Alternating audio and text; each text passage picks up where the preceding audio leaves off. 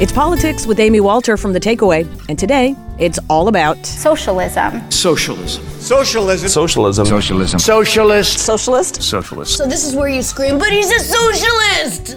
Now, the reason the term socialism has become a ubiquitous presence in our current political discourse is because of this guy. What democratic socialism is about is saying that it is immoral and wrong that the top 0.1% in this country own almost as much wealth as the bottom 90%. And on Wednesday at George Washington University, Senator and presidential candidate Bernie Sanders laid out his vision of democratic socialism.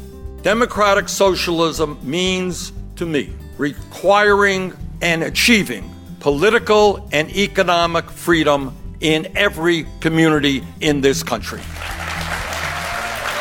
And let me be very, very clear as well when I state that the only way we achieve these goals is through a political revolution.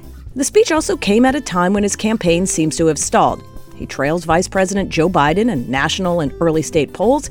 Meanwhile, Massachusetts Senator Elizabeth Warren and South Bend Mayor Pete Buttigieg are eating into his support among liberal voters. The speech was an opportunity for Sanders to reset the terms of the debate, and he hopes his position in the race.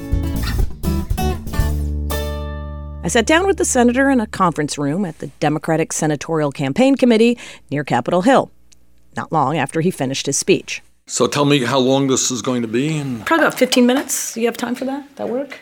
Okay. He was ready to get down to business, so I dove in. Let's talk about socialism for a second.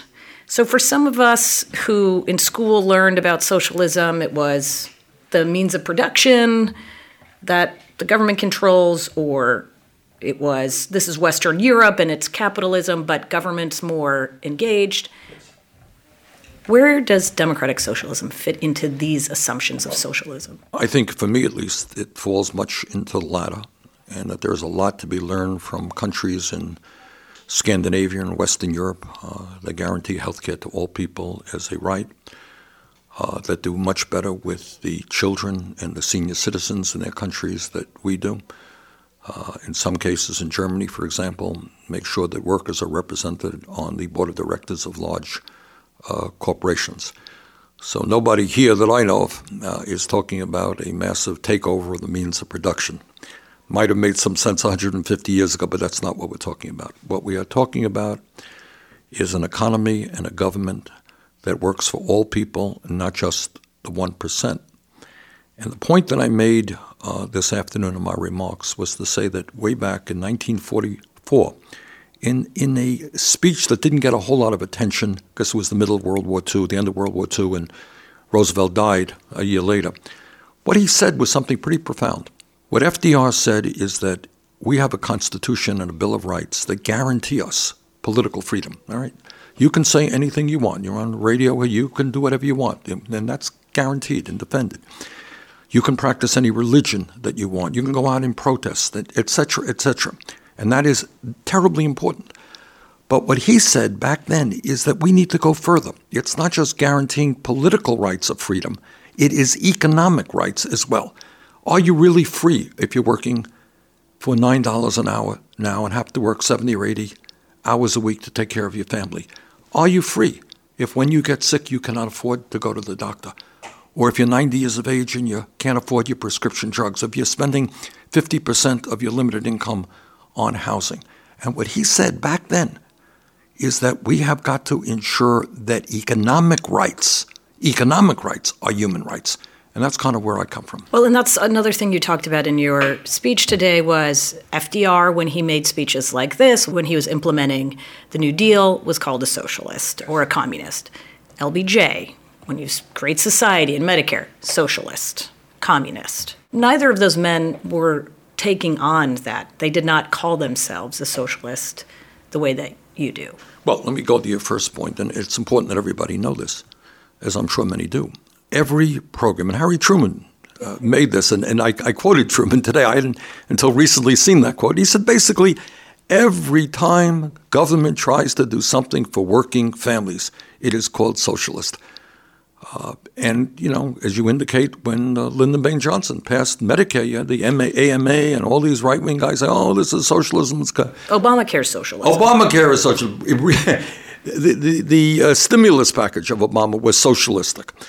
So all that I'm saying here today is that it would be a major step forward for the wealthiest country in the history of the world in the year 2019 to recognize that the right to health care is a human right, that the right for a decent paying jobs when half of our people are living paycheck to paycheck, the right to a decent paying job is a human right.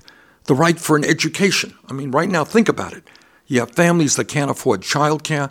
You have public school systems that are underfunded. You have people who cannot afford to go to college or are leaving college $50,000, $100,000 in debt. We have got to state that. Put it right there.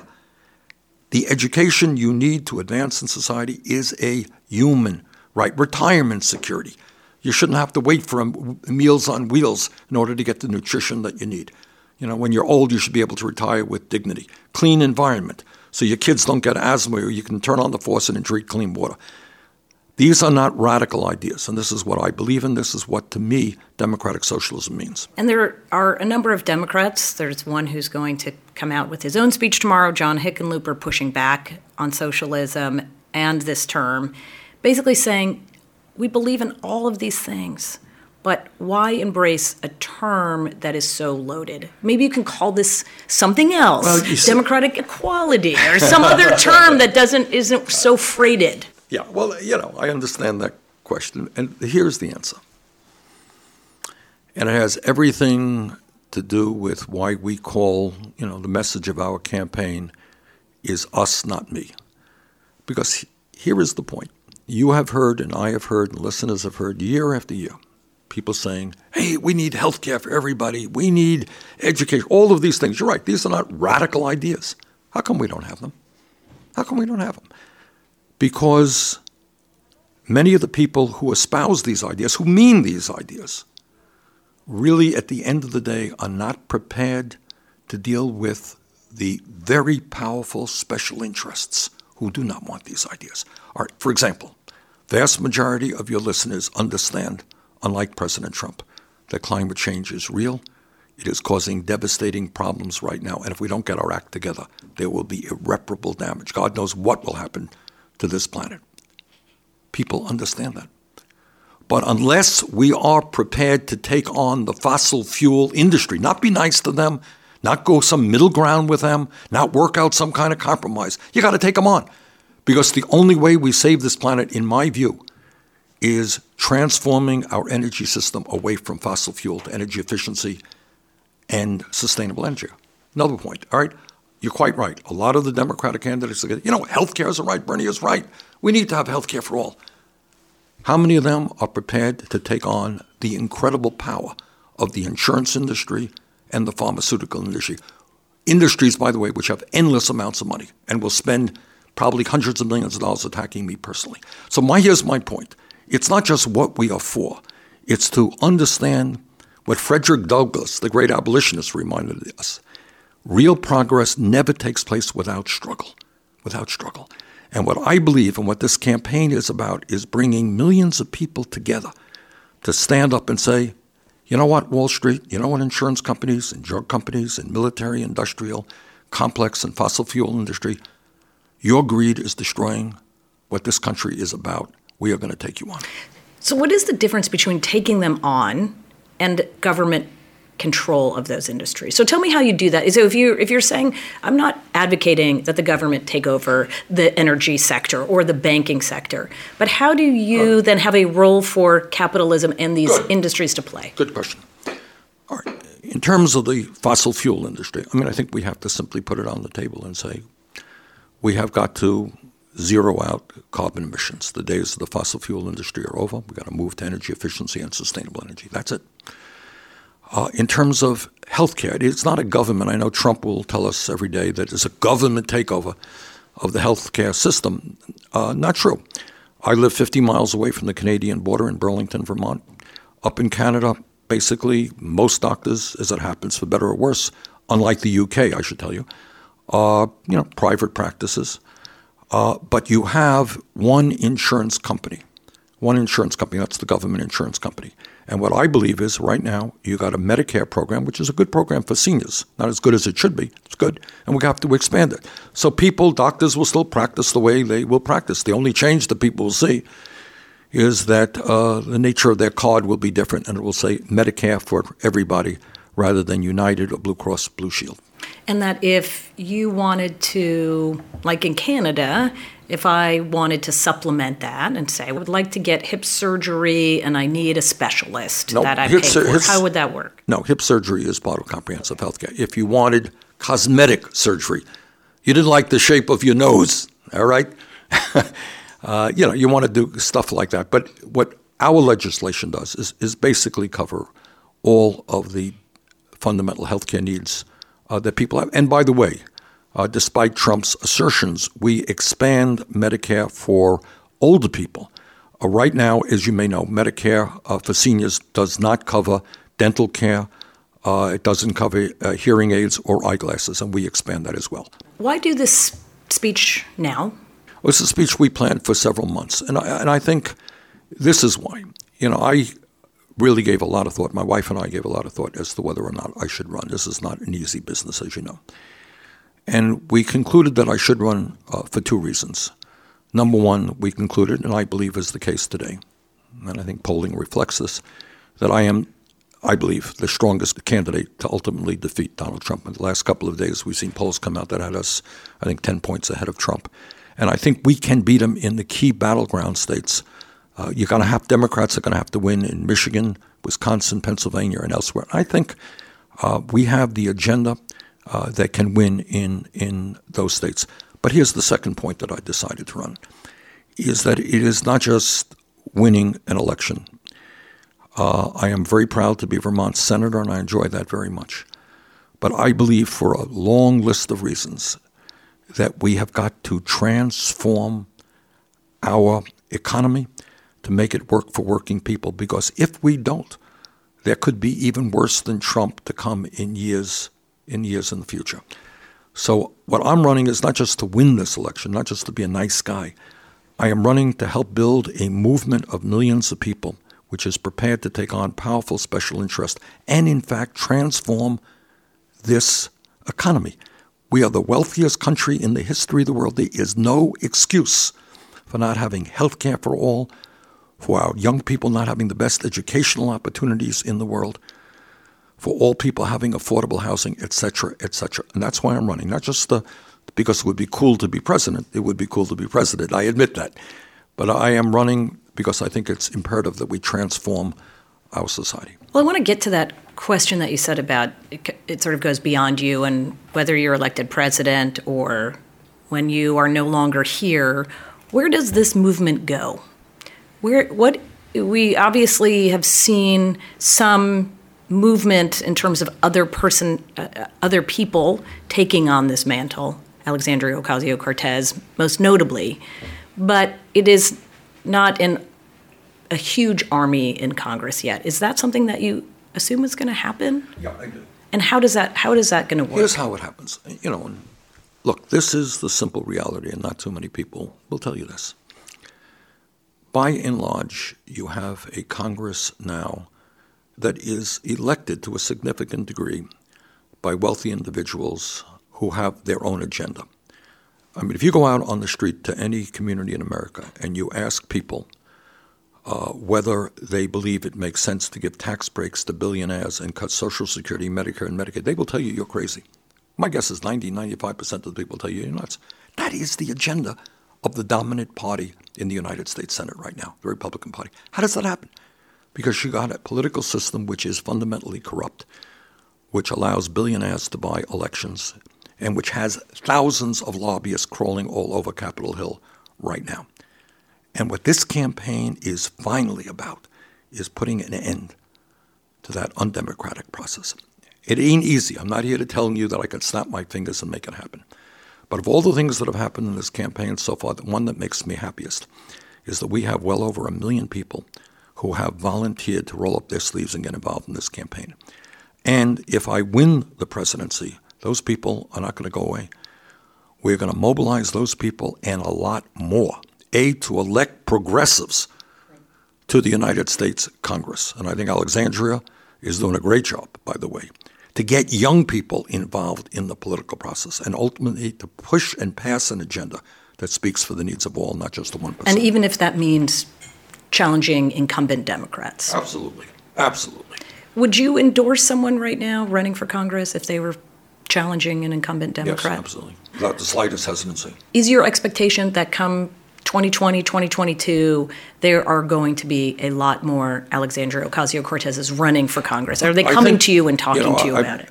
Alexandria is a particular political gem. She is brilliant and very much, somebody who knows how to use social media in an incredibly effective way. What we tried to do in 2016, I think with some success, is we said to the young people of this country, you are the future of America, and you can't sit back and continue to have a very, very low voter turnout rate. You got to get involved. And, in 2018, we had the highest voter turnout rate of young people in modern history. Wasn't enough, but it was a lot. And that influenced the election and the composition of the U.S. House. We got to build on that. And I think the path toward victory is to greatly expand the number of young people who are participating in the political process, who are prepared to run for office. I cannot tell you how in every state that I go to, somebody comes up to me and said, Bernie, you know what? You got me involved. I'm now on the school board. I'm now a representative in the legislature. That is what So it's a pipeline. It doesn't Absolutely. matter whether they're in Congress or not. It's that they're in the pipeline. Absolutely. And you saw it, you're seeing people. One of the great remarks made me very happy in Virginia, you remember, a couple of years ago. The head of the Republican Party is somebody, he said something. He says, we were losing elections to the legislature from people we had never even heard of. New people who for the first time had got involved, knocked on every door in the community, and they won. And we're seeing this all over the country. I want to talk about the campaign for a minute. I was reading, there was a Good Time interview that just came out the other day. Your campaign manager was quoted saying, a movement that wins is a movement that grows. So let's talk about your movement and your campaign. What can you point to in your campaign in 2019 that has grown from 2016? The number of volunteers that we have, which is maybe the most important.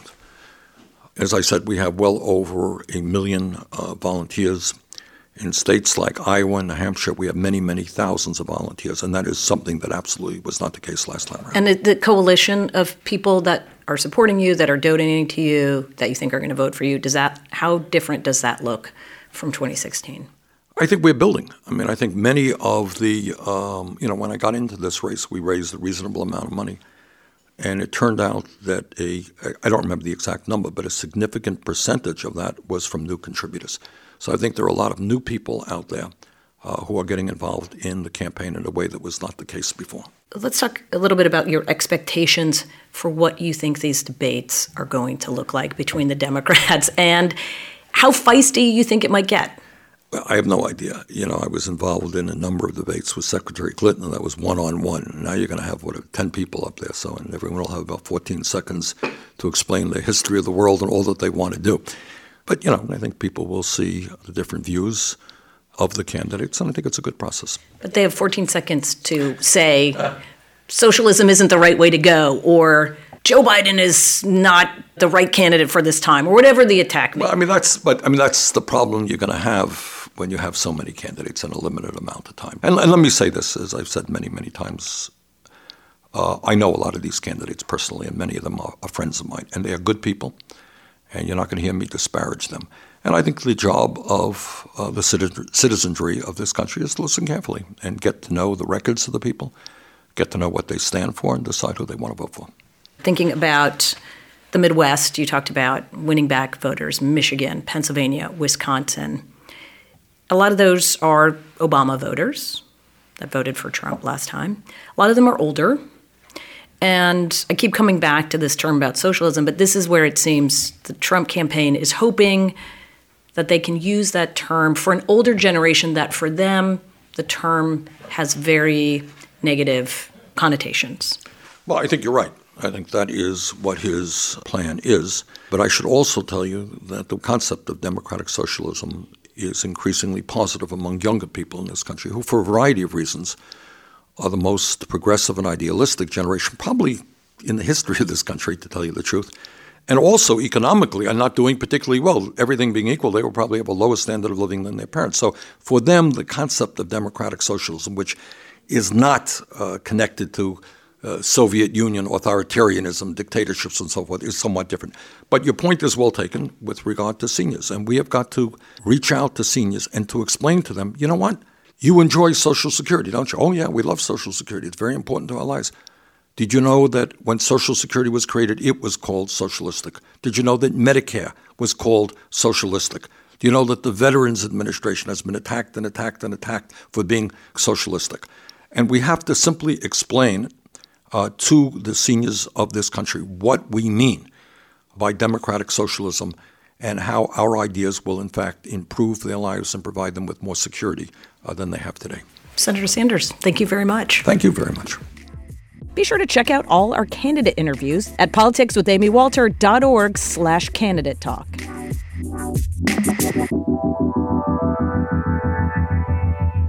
Now for some context. We know Bernie Sanders has had a major impact on the agenda of the Democratic Party, but this isn't the first time in U.S. history that we've seen a leftward shift within the party. Peter Beinart is a contributing editor for The Atlantic, where he wrote about this very thing back in December. My argument is basically that the Democratic Party only becomes open to leftist ideas when there are threats from below, from empowered, mobilized movements that threaten more radical or revolutionary change. Then the Democratic Party moves to try to respond to that. 4% of the American people own 85% of the wealth of America. And that over 70% of the people of America don't own enough to pay the debts that they owe. In the 1930s, you saw these radical populist movements, people like Huey Long and Father Coughlin, who were talking about massive, even somewhat lawless redistribution of wealth in the face of the Depression, and also these very powerful and militant labor unions, a whole mass of strikes that took place in the mid-1930s, which created an environment, as Franklin Roosevelt was beginning to run for re-election in 1936, where he actually feared the forces on the left, feared populist movements to his left, feared Huey Long might run, and that moved him to embrace a much more radical agenda than he had when he came into office. And what were some of the things that he was moved to do on his agenda by these outside forces? Social Security was one. This Social Security measure gives at least some protection to 30 million of our citizens who will reap direct benefits through unemployment compensation, through old age pensions, and through increased services for the protection of children and the prevention of ill health. Another really crucial one was changing the labor law so that for the first time in American history, it actually put the federal government on the side of the right of people to organize.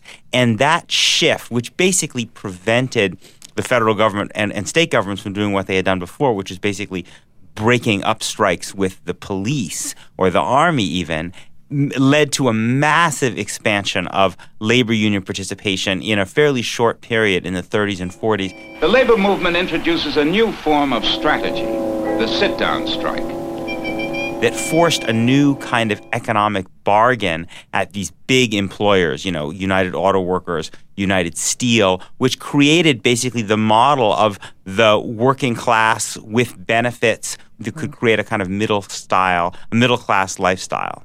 And then it's not until the 1960s and JFK that you say we get into sort of the second wave of liberalism impacting the party. Someone who cares about the welfare of the people, their health, their housing, their schools, their jobs, their civil rights, and their civil liberties. If that is what they mean by a liberal, then I'm proud to say that I'm a liberal.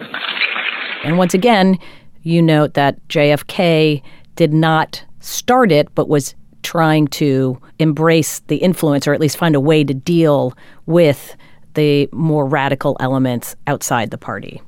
Yes, the civil rights movement, like the labor movement and the populist movement of the 30s, was threatening disorder in the name of pursuing justice. Martin Luther King was basically going out and with enormous bravery, putting his people on the line and saying there is going to be violence in the streets, even though we will suffer a lot of it if the federal government does not intervene to create justice. If there's not justice, there will not be social order.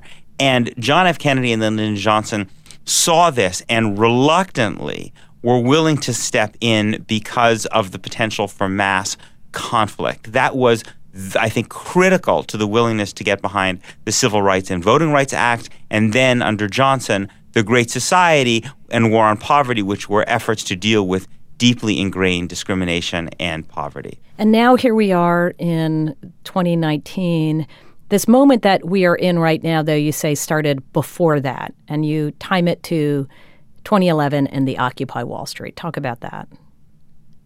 I think we are living in an age in a way we have not since the 60s and 70s of mass street protest on the left. And it's erupted as it did in the 60s along a whole array of different kind of issue subjects. But I think at the core of it is the outcome of the financial crisis and the way in which it left particularly a younger generation of Americans, millennials, unable to begin to climb economically and develop some of the economic security that prior generations, at least prior generations of white Americans, had managed to attain. Also in a context of massively increasing economic inequality. And so the first massive outpouring of that was Occupy. And, we forget because Occupy kind of launched fire, and then in a relatively short period of time, it dissipated. But there was a period of time where 1/3 of the cities in California had an Occupy movement. And there were literally most major cities in the United States had these major encampments for a period of time. And that was, I think, the first sign that something was coming, a class-based leftist politics that was going to try to fundamentally challenge the American economic order. And there was also something beyond just the economic order. You also saw Black Lives Matter, Standing Rock. This was also about racial inequality as a really significant movement. Yes. Again, interestingly, that Standing Rock is the most significant Native American protest since the 1960s. And I think another similarity which helps to understand what happened during the Obama years is that as in the 1960s, when you saw the emergence of a series of movements, women's movements, LGBT movements, Black Power movements, environmental movements, there was a realization that Lyndon Johnson and John F. Kennedy were pretty liberal presidents by American standards.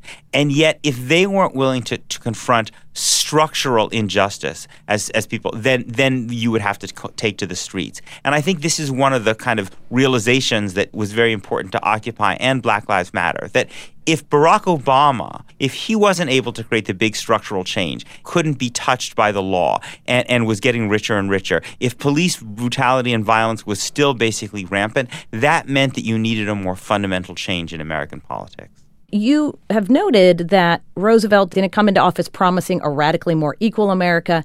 JFK didn't come to the presidency intending to champion racial equality.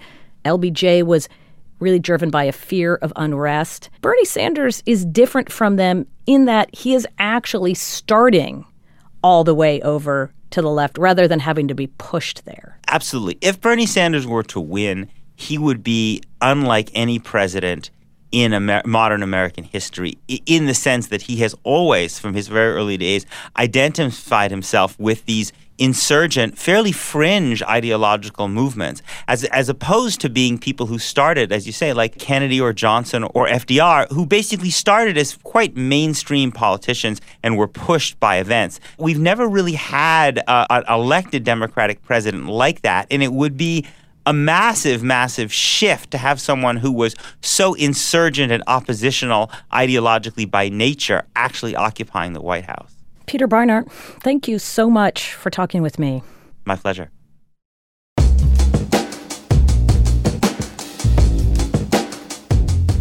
All this hour, we've been talking about democratic socialism and the push left within the Democratic Party.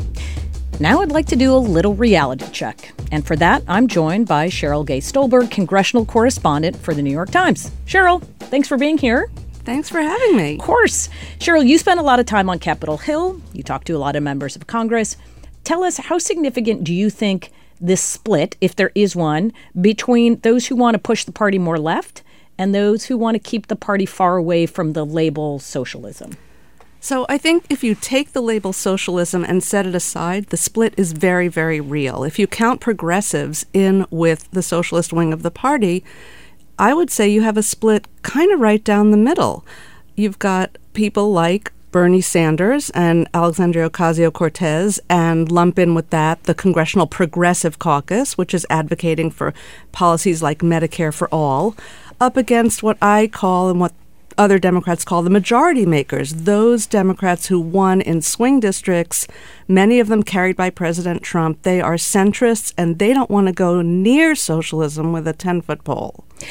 So how is this playing out, though, legislatively? It seems as if, Cheryl, that Nancy Pelosi has kind of kept the party more toward the majority makers' agenda. We're not having big hearings on Medicare for all. We haven't had a passage of a Green New Deal. She's keeping impeachment off the table. Is that fair? Where do you think this goes? I think that is fair, but we actually have had a hearing on Medicare for all just this week in the House Ways and Means Committee, which is the committee with jurisdiction over health care legislation. It was not a big to-do hearing. It was kind of a bunch of experts, and it kind of got lost in the shuffle with all this talk about impeachment and contempt, et cetera. So I think Nancy Pelosi is letting the progressives kind of have a little bit of room, have their say, have their hearings. But yes, you're right. She is really kind of keeping the Democrats firmly in the wing of the majority makers, because she knows that if she loses those seats, she's not speaker anymore, and there is no more majority. Well, and how does the progressive wing feel about this? Are they on board with that, or are we going to see something of a revolution within the caucus? I don't think we're going to see a revolution within the caucus, because they also know that they need the majority makers to stay in the majority. However, that is not to say that we will not see them advocate for their policies. For instance, when Joe Biden announced his Green New Deal or his climate change plan, which I think he said he would spend something like $2 trillion on, Alexandria Ocasio-Cortez said that to be effective, we would need to spend $10 trillion on a climate plan. You know, that is not happening. And those kinds of statements are like presents with a big red bow wrapped around them for Donald Trump and the Republicans, because they want to label the Democratic Party as, you know, crazy left-wing socialists who would drain the federal treasury of all its money and, you know, rob from the rich and give to the poor. And that's going to be their playbook, clearly, in 2020. But I'm also wondering about the intra-party fight right now within primaries. We know that the Tea Party in 2010, 2012, and beyond really pushed out a lot of moderate Republicans. Is that what we're going to see in 2020, that folks like the Democratic Socialists are going to be targeting some of these moderates? And how significant is that going to be? I think so. Frankly, that's what we already saw in 2018. We saw progressives challenging longtime Democrats. I'm thinking of Ayanna Pressley in Massachusetts, who beat Michael Capuano, a longtime Democratic incumbent. So I see no reason to think that the progressive wing of the party is not going to push hard for its policies to take root, and that will include primary challenges against sitting incumbents. Let's talk a minute about Congresswoman Ocasio-Cortez. She gets a tremendous amount of attention in social media, on cable news. But Cheryl, what kind of influence do you think she has within the party, and how do people within her caucus see her, even those who don't come from her ideological wing? I think even those who don't come from her ideological wing can see that she is very smart. She's a very charismatic figure. She's got a lot of social media followers. A lot of them envy that. You'll hear them say, oh my God, like she's got 4 million Twitter followers or whatever she has. And that's a power base.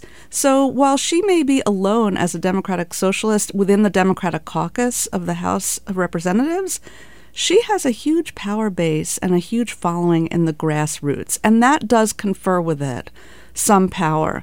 on Capitol Hill. Yeah, so how does she use that power? Is it about setting the agenda? Is it about trying to get more people into the Democratic Socialist wing in Congress? I see her using it with, frankly, very sharp questioning of witnesses. If you watch her in hearings, she goes straight to the point. She's using her platform in a way to attract attention for her ideas and to make her voice known.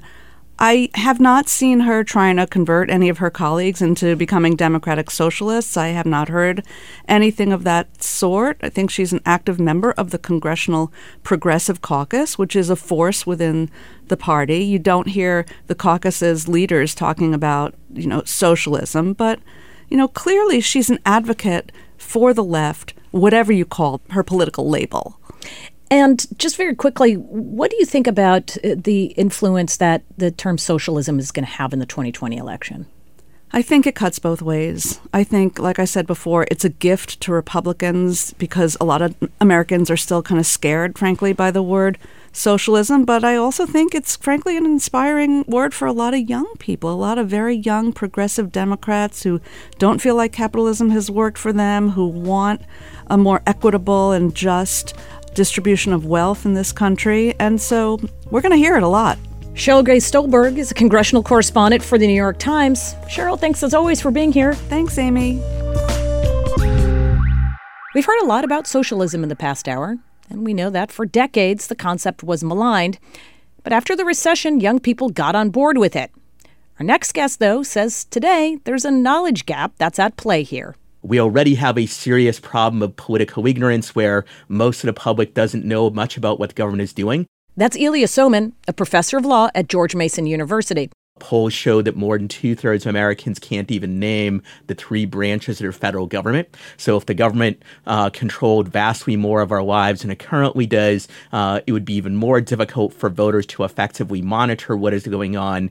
When I talked to him about socialism's renaissance, I pointed back to my conversation with Bernie Sanders about this effort to distinguish the democratic socialism of today from the types of socialism we've seen throughout history. So nobody here that I know of is talking about a massive takeover of the means of production. Might have made some sense 150 years ago, but that's not what we're talking about. Ilya, do you see that same distinction? Possibly, but it doesn't work nearly as well as he claims that it does. It's true, under his proposals, most of the economy would formally remain under private ownership. However, if you add up all that he proposes to do, federal government spending would more than double. And in addition, there would be a massive increase in regulation. So even though formally the economy or much of it might be under private ownership, in reality, something like 60 to 70% of the economy would consist of government spending. It's not quite as far gone as the Soviet Union under Stalin, but still the government has overwhelming control of the economy, and it has massive power over nearly every aspect of our lives that could easily be abused. Is that on par with, if we're talking about Scandinavian countries, for example? The Scandinavian countries, while they have high levels of government spending, they have very low levels of government regulation of the economy.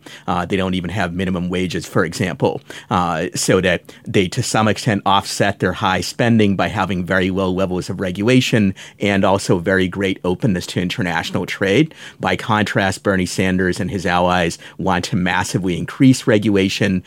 They also, many of them are protectionists. So all told, they're advocating a much higher level of government intervention than countries like Sweden, Norway, Denmark, and so forth. So talk to us then a little bit about what you see as the danger then of having a government that also plays such a significant role in the regulation of the economy. In the history of socialism, massive government control of the economy has historically led to oppression, poverty, and even mass murder. And there's two reasons why this has tended to happen. One is government, even with the best possible government bureaucrats and politicians, they don't have the knowledge to centrally control all or most of a large, complicated economy. The second is that socialism requires an immense concentration of power. Politicians don't tend to be the kinds of people who are really nice and scrupulous about their use of the power. Liberal Democrats who are attracted to these sort of ideas, they might ask themselves, what happens if someone like Donald Trump gets his hands on the levers of that much power? Right. And the answer, I assume, would be, well, when we see these people, we'll vote them out. I think that's overly optimistic. We did elect Donald Trump, and he's not the first dangerous demagogue to ever rise to power in a liberal democracy. In addition, if you look elsewhere, we actually have an example going on right now of how a very dangerous person can arise in a democratic system. Hugo Chavez, who implemented socialism in Venezuela, originally came to power through the democratic process. I would add also that when government controls this much of the economy, it's very questionable that it can remain democratic in the long run. With such enormous resources at its disposal, the government can use them to punish its critics and reward its friends, which is exactly what has happened in Venezuela, where it's no longer a real democracy, in large part because of methods like this. And while democratic institutions are better established in the U.S. than they are in Venezuela, we shouldn't assume that they're infinitely robust and can survive any kind of punishment or pressure. And I'm not at all convinced that they could survive the pressure that would arise from having a government which controlled 60, 70% or even more of the economy and had enormous leverage over people. The other argument that Bernie Sanders makes is, look, we already have what he calls socialist programs for corporations.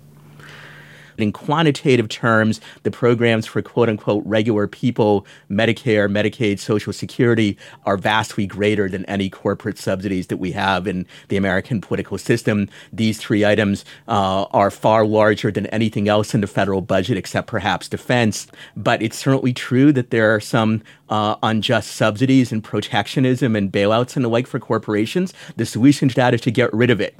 Depending on the poll that you look at, you see number of young people, in fact, in some cases, a majority of younger people saying that they like the idea of socialism. What do you think this means as these younger people come into adulthood, start voting, start becoming part of the process? I think obviously it's a negative tendency and that many of them do not appreciate or understand the risk that socialism poses. Is not unique to younger voters. There's a lot of political ignorance among older voters or voters my age as well. That said, I think there is a negative trend there, and it's one to be addressed. We want younger people and older people as well to be more aware of the actual historical record of socialism and also of just how massive an intervention in the economy today's so-called democratic socialists propose. Because in effect, they want to have it both ways. On one hand, they say we're a great big new radical break with the status quo. We're not like the staid traditional politicians. On the other hand, when you challenge them with the actual record of socialism, they say, no, all we want is a bit increase in the welfare state. We have nothing in common with Hugo Chavez, even though many of us have praised him in the past. So I think they shouldn't be allowed to have their cake and eat it too in this respect. Elias Soman, thank you so much for coming in and speaking with me. Thank you. Thank you for having me. Elias Soman is a professor of law at George Mason University. All right, here's my take. Bernie Sanders was a phenomenon in 2016 and continues to have incredible influence on the issues and the ideology shaping the party. But at a time when defeating Donald Trump is the top issue for most Democratic primary voters, he's having a hard time convincing them that he's the best choice to do that. A big reason? His commitment to the Democratic Socialist label. And no matter how many speeches or interviews the Vermont senator gives to define the term, he can't single-handedly wash away the negative perceptions that that term carries. Plus, Sanders is also competing for the first time with other Democrats who share his vision of radical economic change, but eschew the loaded term socialism. Think Elizabeth Warren. Of course, whether Sanders is the nominee or not, the Trump campaign is going to slap the socialist label on the eventual Democratic nominee. After all, it was Bernie Sanders and Alexandria Ocasio-Cortez who popularized two key planks of the Democratic agenda, Medicare for All and the Green New Deal. And then there's the fact that while he preaches a revolution, Sanders has yet to build a coalition broad enough or deep enough to win the nomination. He has a committed group of backers and donors, but he hasn't been able to build beyond that. And it seems unlikely that doubling down on democratic socialism is going to help him expand his appeal to one very important constituency where he's still struggling: communities of color. Even so, Sanders has an ability to confound conventional wisdom. Plus, his committed base gives him staying power, a golden asset in a field of 23 candidates. That's all for us today. Thanks so much for listening. This is Politics with Amy Walter on The Takeaway.